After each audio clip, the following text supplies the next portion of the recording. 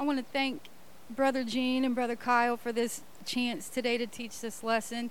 I consider it a great honor to be able to speak to you all. I love you all so much, and Brother Gene really hit the nail on the head when he said that I know a little bit about this subject, and it's because of you all that I know quite a bit about this subject, and enduring love. I've experienced enduring love through this body.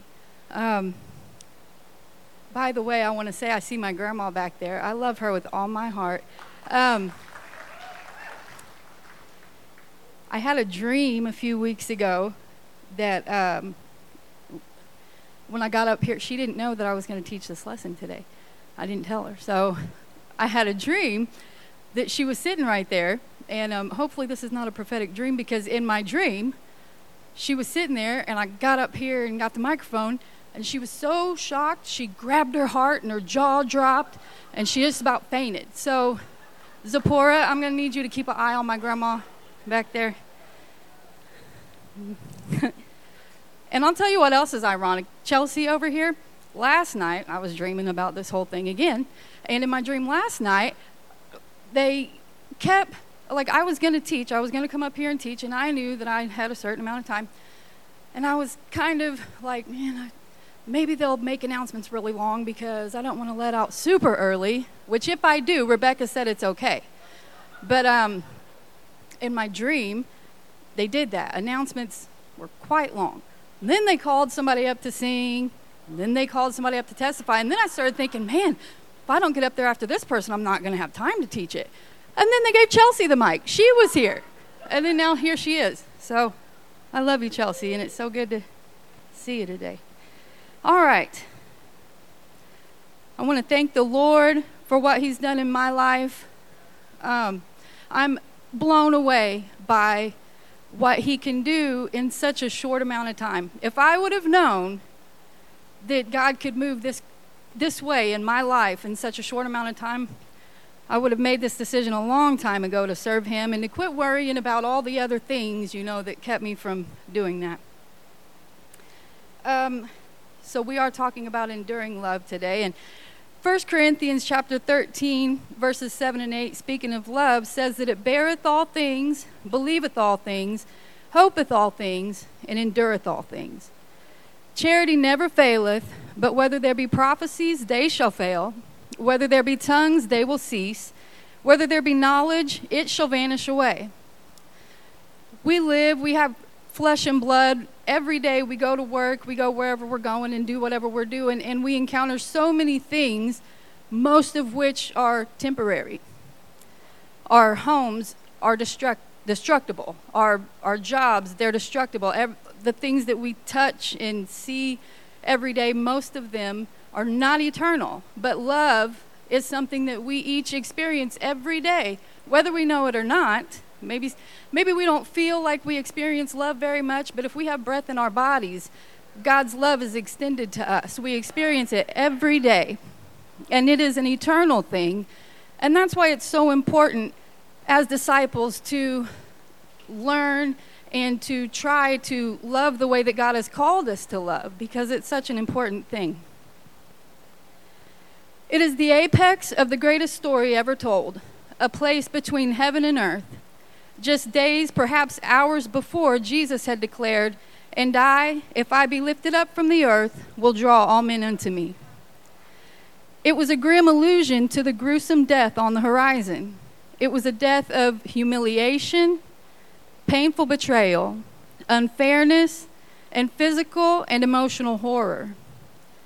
The songwriter Scott Wesley Brown so aptly penned, he carried the weight of the world upon his shoulders. It was the most gruesome and unfair exhibition of love.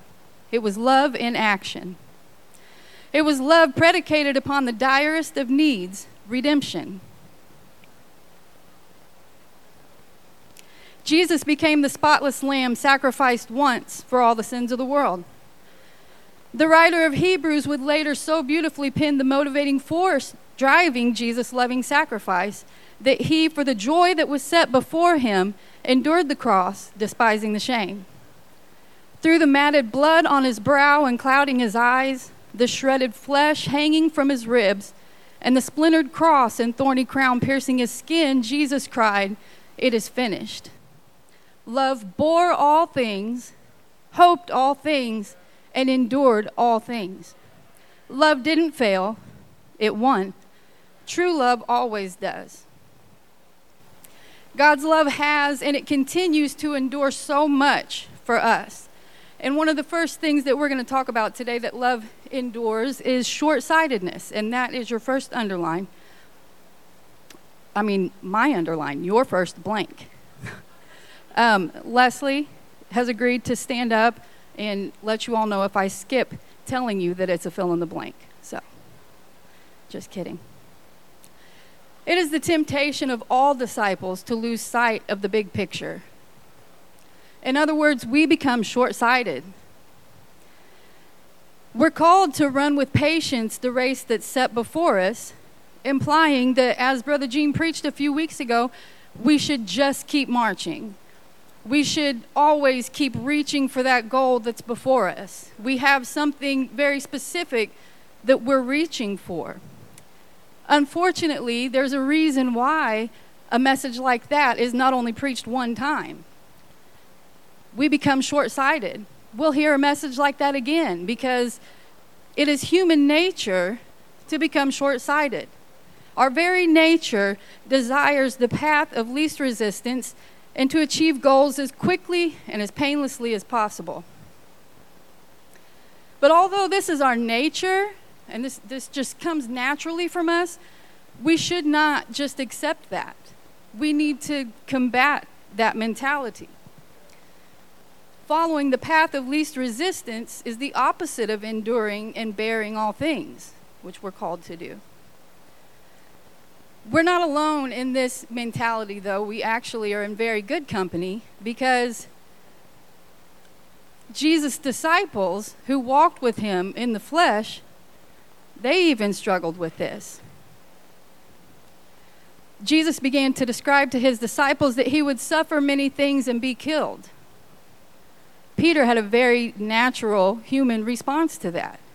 He became impulsive and short-sighted, and he rebuked Jesus and opposed love that suffers.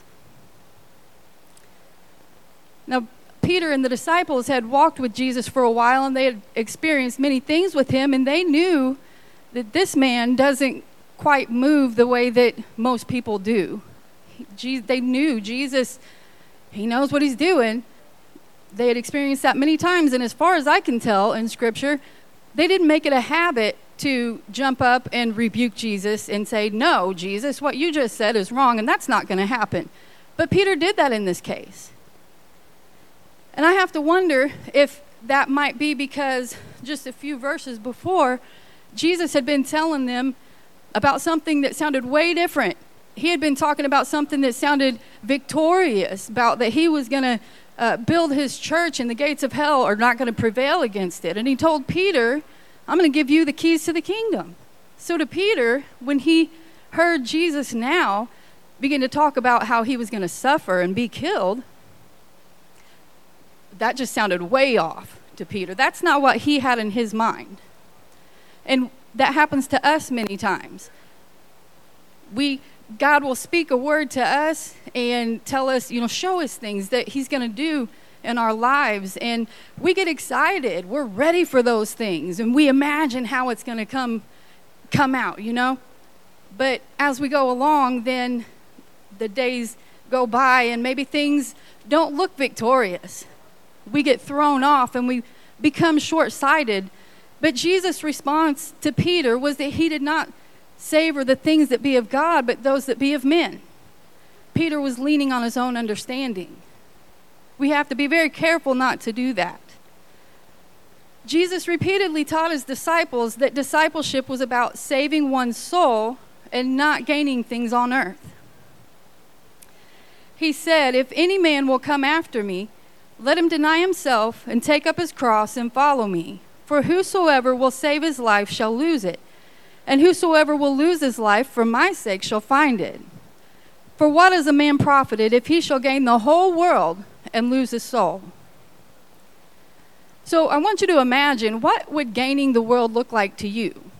For some people, it's assets, it's boats and cars and houses and things like that. For some people, it's relationships and attention from people. For some people, it's sinful pleasures. Gaining the world can look like different things. But imagine that you could go through life experiencing all the pleasures that the world has to offer, gaining everything you ever wanted. Everything was all good your whole life, and then you die, because it's going to happen to every one of us. What good has it done you to gain those things? But those are the things that cloud up our vision so often in daily life. The thing about worldly pleasures and untamed flesh is that at what point is it enough? At what point does our flesh say, okay, I'm satisfied now. Now I'll live right. Now I'll make God my goal. I'll make heaven my goal. It doesn't. So many people have wasted an entire lifetime reaching for satisfaction that is unattainable. And then they've gone on to eternity. And I wonder, I was thinking about this, and I wonder how it would impact me if I could see a number that represented the people that's happened to, or just the people that have sat in this place that's happened to. It almost makes me sick to my stomach to think of it. But the thing is, today, we're here, and we have a chance today to make the choice that that's not going to be me. I admonish you to make that decision that the things of this world are not going to cloud my vision, and that I'm going to focus on heaven every day. As disciples of Jesus, we have to see the big picture. And that's your next underline. I got it. And what is the big picture? It's eternity. It's heaven. We're so focused on what we see here because this is all we've ever known. That's why you've got to make a conscious decision to put things in place in your life to remind you what the real goal is, what the big picture is every day, because we're not going to get to heaven by accident.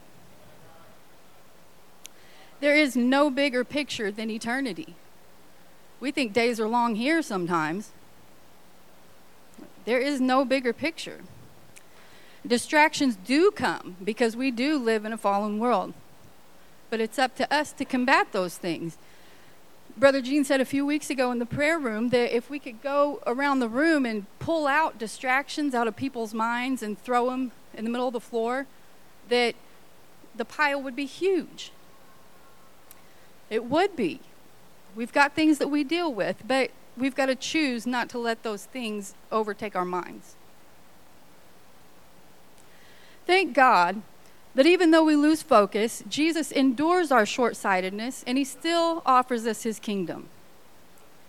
He even gave us a warning. He said that in the world you're going to have tribulation. Well, there's a lot of promises in God's word that I love to claim, but that is not one of them. But it's a promise. It's going to happen. Paul identified the components of the kingdom of God as not meat or drink, but righteousness and peace and joy in the Holy Ghost. Those things are available to us, but not if our focus is this world and the things of this world. When we don't lose sight of our eternal hope, the love that God shares with us in his kingdom is peace that passes understanding, joy that's unspeakable, and righteousness that's unmerited. But we've got to keep that eternal hope in mind. Those are the things that are of the kingdom of God, not the kingdom of this world. So it comes naturally. If all we're thinking of is the things going on here, we're going to be stressed out and full of anxiety, and I mean that's natural. But God's word admonishes us to fight short-sightedness, not only individually, but as a body. Hebrews tells us to provoke each other to good works, forsake not the assembling of ourselves together, and to exhort one another. And it says so much more as we see the day approaching. I don't know about you, but I see the day approaching. It also tells us to exhort one another daily, lest any of you be hardened through the deceitfulness of sin. 1 Thessalonians tells us to encourage and build one another up. Colossians tells us to teach and admonish one another in psalms and hymns and spiritual songs. Philippians tells us to think on things that are true, honest, just, pure, lovely, and of good report. These are ways that the Word tells us to fight short-sightedness, not to just sit back and take it. And one of my favorites, 1 Thessalonians chapter 4, tells us that the dead in Christ are going to rise and that we should comfort one another with these words. Now, we get together often with our friends and we talk about a lot of things, but how often do we talk about this? Because the Bible says that this should be part of our conversation often. We're supposed to comfort each other, remind each other that the Lord's coming back, that we're going to spend eternity with Him. In other words, one of our main jobs as disciples is to stand against short-sightedness in one another. Let us not ever let each other forget what's at stake. Let us determine as the body of Christ to combat short-sightedness in each other. Your next fill in the blank is that love endures and embraces the shameful. Not only does love endure short-sightedness, but love is willing to draw close to those whose lives are shameful. She was unwelcome and uninvited. The place was prepared and the invitation given for the holy and the worthy to attend. Yet when she found out where Jesus was, she came, she wept, and she worshiped. The response of the religious was predictable: skepticism and judgment. But the skepticism and judgment were not toward the woman, but toward Jesus. They said, this man, if he were a prophet, would have known who and what manner of woman this is that touches him, for she's a sinner. The Pharisees couldn't comprehend a love that welcomed the touch of the shameful. They had become so accustomed to living by sets of rules that compassion had no place in their minds and in their hearts. And the irony of this situation is that these people felt like Jesus was here at this party or whatever to be impressed by them, that it was them that they were there for, but it wasn't. It was people like this woman that Jesus came for. He said it himself that they that behold need not a physician, but they that are sick. For I'm not come to call the righteous, but sinners to repentance. Not only did Christ's love welcome the touch, it was willing to speak up to those who stood in judgment. That's your next underline, judgment. Fill in the blank. Jesus explained that this woman, because she had been forgiven of so much, had such a great desire to worship and love him, while those standing around in judgment didn't share that desire because they were confident in their own righteousness. Jesus did, in this case, what he did with the woman caught in the act of adultery. Love endures and embraces the shameful because love seeks to save that which was lost. So I may be throwing myself under the bus here, but does anybody else once in a while go to clean out the fridge, or you find that old lunchbox that belongs to your kid that you forgot a dish was in? Yeah. And you go to get it because you're cleaning the house real good. Yes. Yeah. And you can tell from the outside what's going on in there is not good. Happened to me yesterday. And I stood there in the kitchen and was like, this is a good dish. It's a good, like, Tupperware, thick, with the thing on the top that you can open and put it in the microwave. It's a good dish. But that looks ugly on the inside. And I don't like smells. I'm leery of smells. And I did not want to pull the lid off of that and wash it. Now, I knew if I would do that, I could get that stuff out from in there, throw it in the trash, and let the thing sit in some bleach water for a while, and this thing would be good to go. But I wasn't quite sure if it was worth the effort. So I contemplated, and I have many times before tossed the dish in the trash. This one was too good. I made myself go ahead and deal with it and clean it out. But my point is, that got me to thinking, how many times do people come in and you can tell from the outside, you can smell from the outside without even opening that lid that something, whatever's going on in there is not good. I used to be one of those people. I exuded nastiness. that my soul was so just gross. But thank God nobody threw me away. Thank God. Thank God for friends. Thank God for leaders, people who, even when it got to the point they didn't even know what to do with me anymore, but they didn't give up. They kept praying and they kept loving. Your next fill in the blank is love is willing to forgive. Love looks past the shame, ignores the crowd, and embraces the broken. Love does what others will not. Love gets battered by criticism as it draws close to those others shun. Love endures. Love endures selfishness and pride. That's your next one. When James and John came to Jesus and asked him, "Grant unto us that we may sit one on thy right hand and the other on thy left hand in thy glory," they didn't get the response that they expected from Jesus. They made their friends mad. Jesus tried to correct the thinking of all of them and give them an understanding of what his kingdom was like as opposed to the way that the kingdoms of this world works. He said, "You know that they which are accounted to rule over the Gentiles exercise lordship over them, and their great ones exercise authority upon them. But so shall it not be among you. But whosoever will be great among you shall be your minister. And whosoever of you will be the chiefest shall be servant of all." Now, if anybody knows how the kingdom of God works, it's going to be Jesus. So him saying this wasn't just a suggestion that, it might be a good idea for my kingdom to work this way. He meant it. This is how his kingdom works. If you want to be great in the kingdom of God, you're going to be a servant of all. That's just how it works. So you may as well put that into practice and change your mentality to fit what Jesus said is the way that his kingdom works. The disciples saw discipleship as a pathway to privilege. That's a fill in the blank. But Jesus saw it as a pathway to sacrifice. We see this mentality every day in the world. We may have a coworker who dutifully panders to the boss.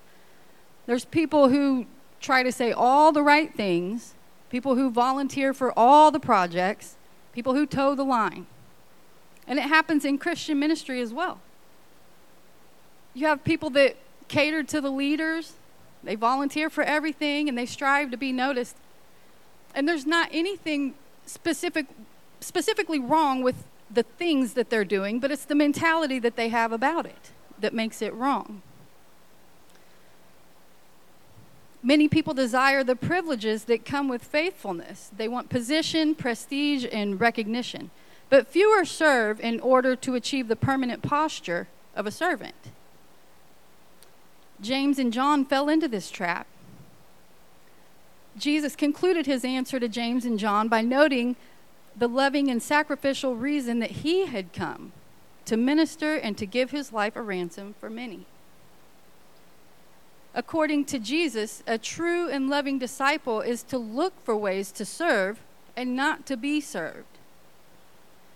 Jesus told his disciples, "If any man desire to be first, the same shall be last of all and servant of all." Jesus was adamant about this concept.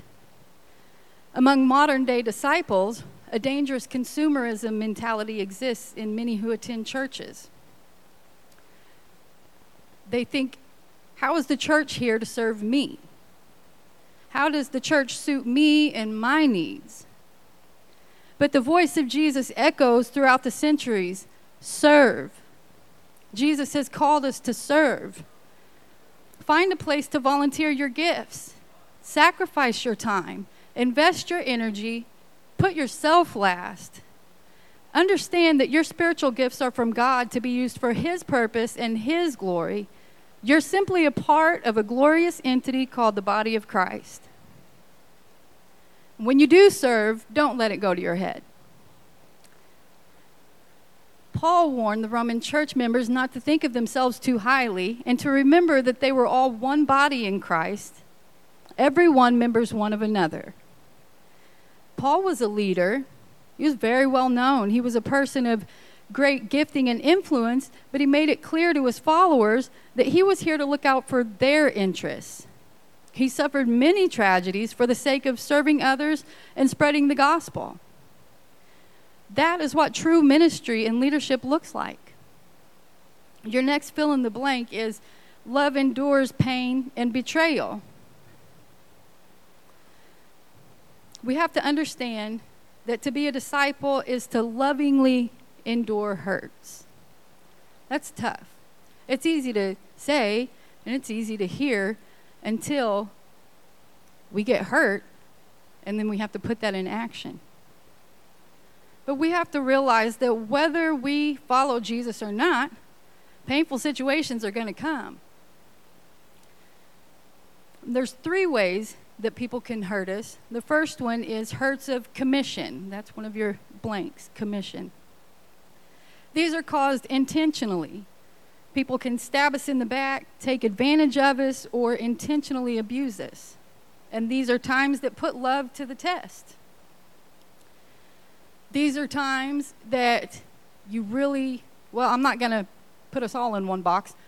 When it happens to me, I'm ready to knuckle up. I want to fight. Or I used to, I should say. The Lord has worked on me. I'm going to be like Brother Gene and say, I'm not going to follow that rabbit trail. I'm just going to keep on going. But anyway, it is unwise, though, to follow that mentality, the easiest mentality, the one that comes naturally that says, get that person back. Maybe not even get that person back, but I'm going to put a wall up and I'm going to show them they're not allowed in my life and in my heart anymore. Maybe not hurt them back, but, But it's unwise to have that thinking. The wise thing to do is to look at Jesus as our example. He was beaten and bruised, yet he endured to demonstrate love. Peter beautifully described Jesus' suffering, stating that Jesus left us an example that ye should follow his steps, who did no sin, neither was guile found in his mouth, who when he was reviled not again. When he suffered, he threatened not. What a beautiful example we have. Sometimes we feel like if we let somebody hurt us and we don't do anything back, that makes us weak. We look weak. Jesus wasn't weak at all. Hurts of commission are difficult to endure because of their intentionality, but Christ-like love endures. The next fill in the blank is that there are hurts of omission. This is not what people do, but what they fail to do. Maybe it's a spouse that's not supportive, friends that are not available, or leadership that we feel just aren't attentive enough. And maybe sometimes they're in the wrong, but also maybe sometimes we are just expecting too much and we're leaning too much on these people to be too much for us when Jesus should be our all in all.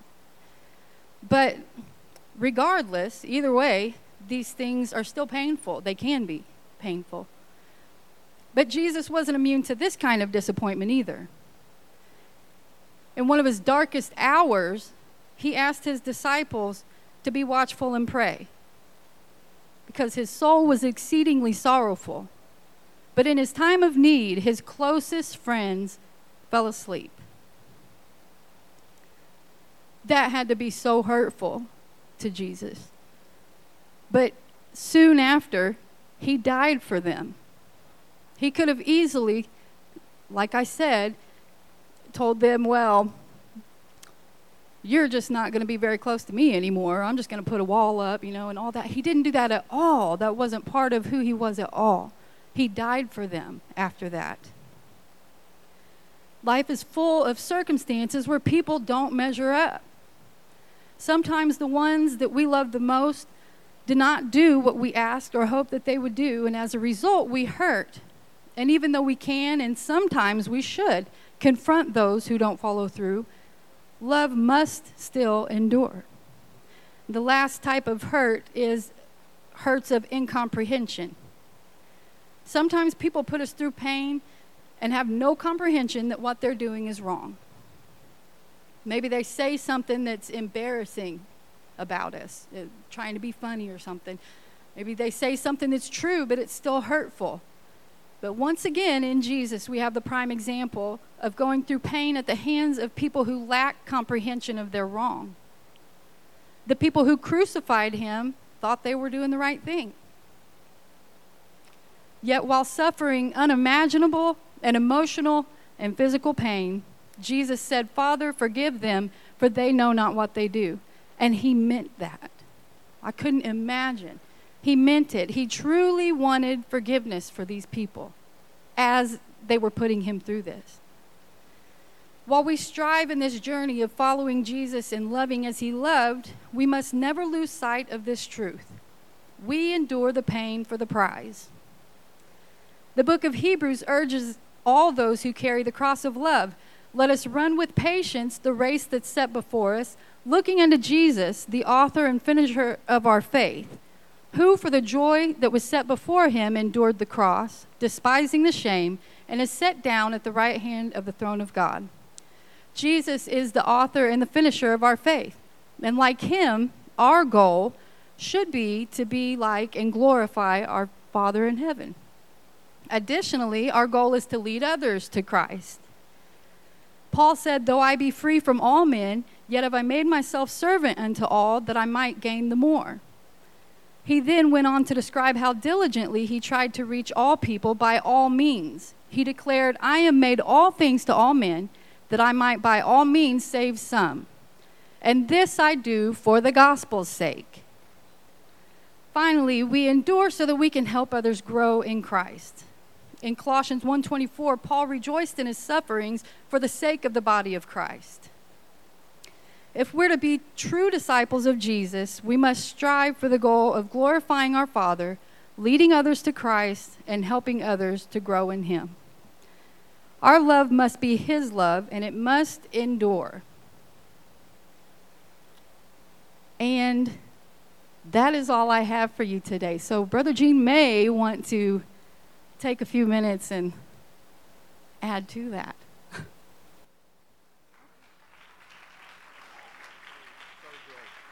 Great job. Hey, let's give the Lord a good hand today. Thank you, Lord. Aren't you thankful for his love today? How many know his love endured for you? His love endured for you. And I'm so thankful. I'm so proud of Erica. It wasn't too long ago she wrote me a letter, left it on my desk, and it was about some of you folks. It wasn't a bad letter. Let me say that. You think, oh, she wrote a letter. It was, she was talking about your testimony in her life and how she watched you from afar and how your love and your faithfulness impacted her life. And so I'm thankful for what God has done in Erica, and I'm very proud. And I tell you what else, Sister Shirley, you didn't fall out in the floor or anything, but I know you were proud of Erica as well and her walk with the Lord. I have a picture in my office. And it's two gentlemen in this church. One's gone on to be with the Lord. The other one, you probably felt like sending him, but he's not gone yet. Brother Mac Todd is one of the people in that picture. He's still with us. Brother Frank Moore is the other one. And it was on groundbreaking Sunday here for this gymnasium. And in those two men's hands, there's white stakes that we were going to stake in this piece of ground right here before we dug 1 square foot of dirt out of here.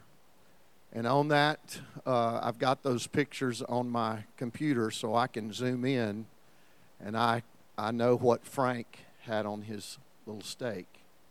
And that Sunday, we gave them pens, and they wrote things, prayer requests, things they wanted God to do. And they drove those, remember those little mallets? We drove those little stakes in the ground right here. And with the promise that when we dug the footings for this building, those stakes were going in those footings around this building right here. So some of you that don't realize it today, but sitting all the way around you, 365 degrees, there are prayers that have been prayed for, that have been answered. Some haven't. But I'll tell you right now, on one of those stakes, there was Erica's name. And that stake is in the footings of this building. And today, love has endured. The race is not over, but let's keep on keeping on. I said the race is not over. Let's keep running the race. Oh, come on, stand with me. Let's love the Lord and give Him praise right now. I feel His presence. Lord, thank you for your word. Thank you for this time together, Lord. Thank you for the prayers that you know how to answer. Thank you, Lord, that we can keep on, just keeping on, that we can endure all things because of your love in our life. Lord, I praise you today for your promises, and Lord, not one of them will fail. I thank you, Lord, that we can lift our eyes to greater things. Help us not be short-sighted. Help us, Lord, to keep our eyes on the finish line, Lord. In Jesus' name, we thank you, Lord, for your love in our lives, and thank you for the love of your people. And we love you, Lord, in Jesus' name.